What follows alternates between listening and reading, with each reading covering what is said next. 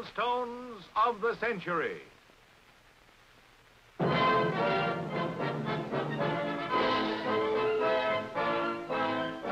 In 1925, biology teacher John Scopes spiraled to fame in the legal battle that became known as the monkey trial. Whether man was descended from the monkey or just making a monkey out of man was fought in a courtroom that challenged the truth of the Darwin theory of evolution.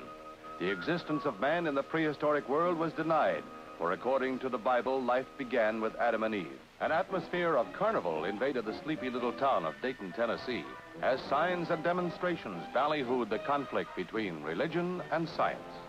As the world waited, hundreds jammed the courtroom to see if man's intelligence and belief could be controlled by law. The giants of legal oratory, Dudley Field Malone and Clarence Darrow, defended John Scopes' beliefs before the world.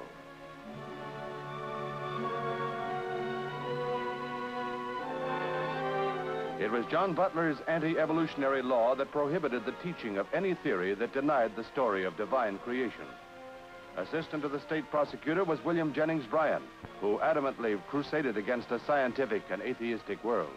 Raised in a devout Christian environment, he believed that any education that destroyed the religious faith could not be endured. William Jennings Bryan and Clarence Darrow fought a battle of words. Calico and coveralls packed the courtroom to protect the faith against the foreigners and to find out what this new evolution was all about. On a hot summer's day in the courtroom, Judge Ralston, whose career had never extended beyond the borders of Tennessee, swore in a jury of farmers. The press and public listened with unprecedented interest as the legal brains of both sides dug deeper and deeper into the conflicting theories of man's heritage. In this bitter legal engagement, the defense fought against the inherent belief and faith that challenged the credibility of science.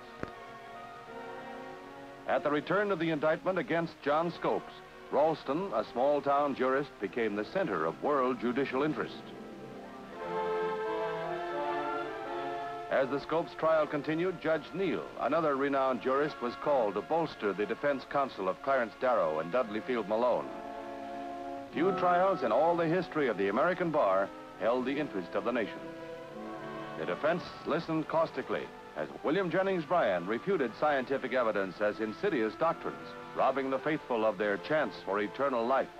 In this rare dramatic moment, Clarence Darrow was unable to get this evidence accepted into the record. The result, a verdict of guilty. John Scopes was fined $100. Darwin had lost, and the monkey was on the run. The jury's verdict had removed the fears of man's descendancy from the minds of the people as they returned to a life of virtue and certainty. The monkey trial was a legal carnival to be remembered among the judicial milestones of the century.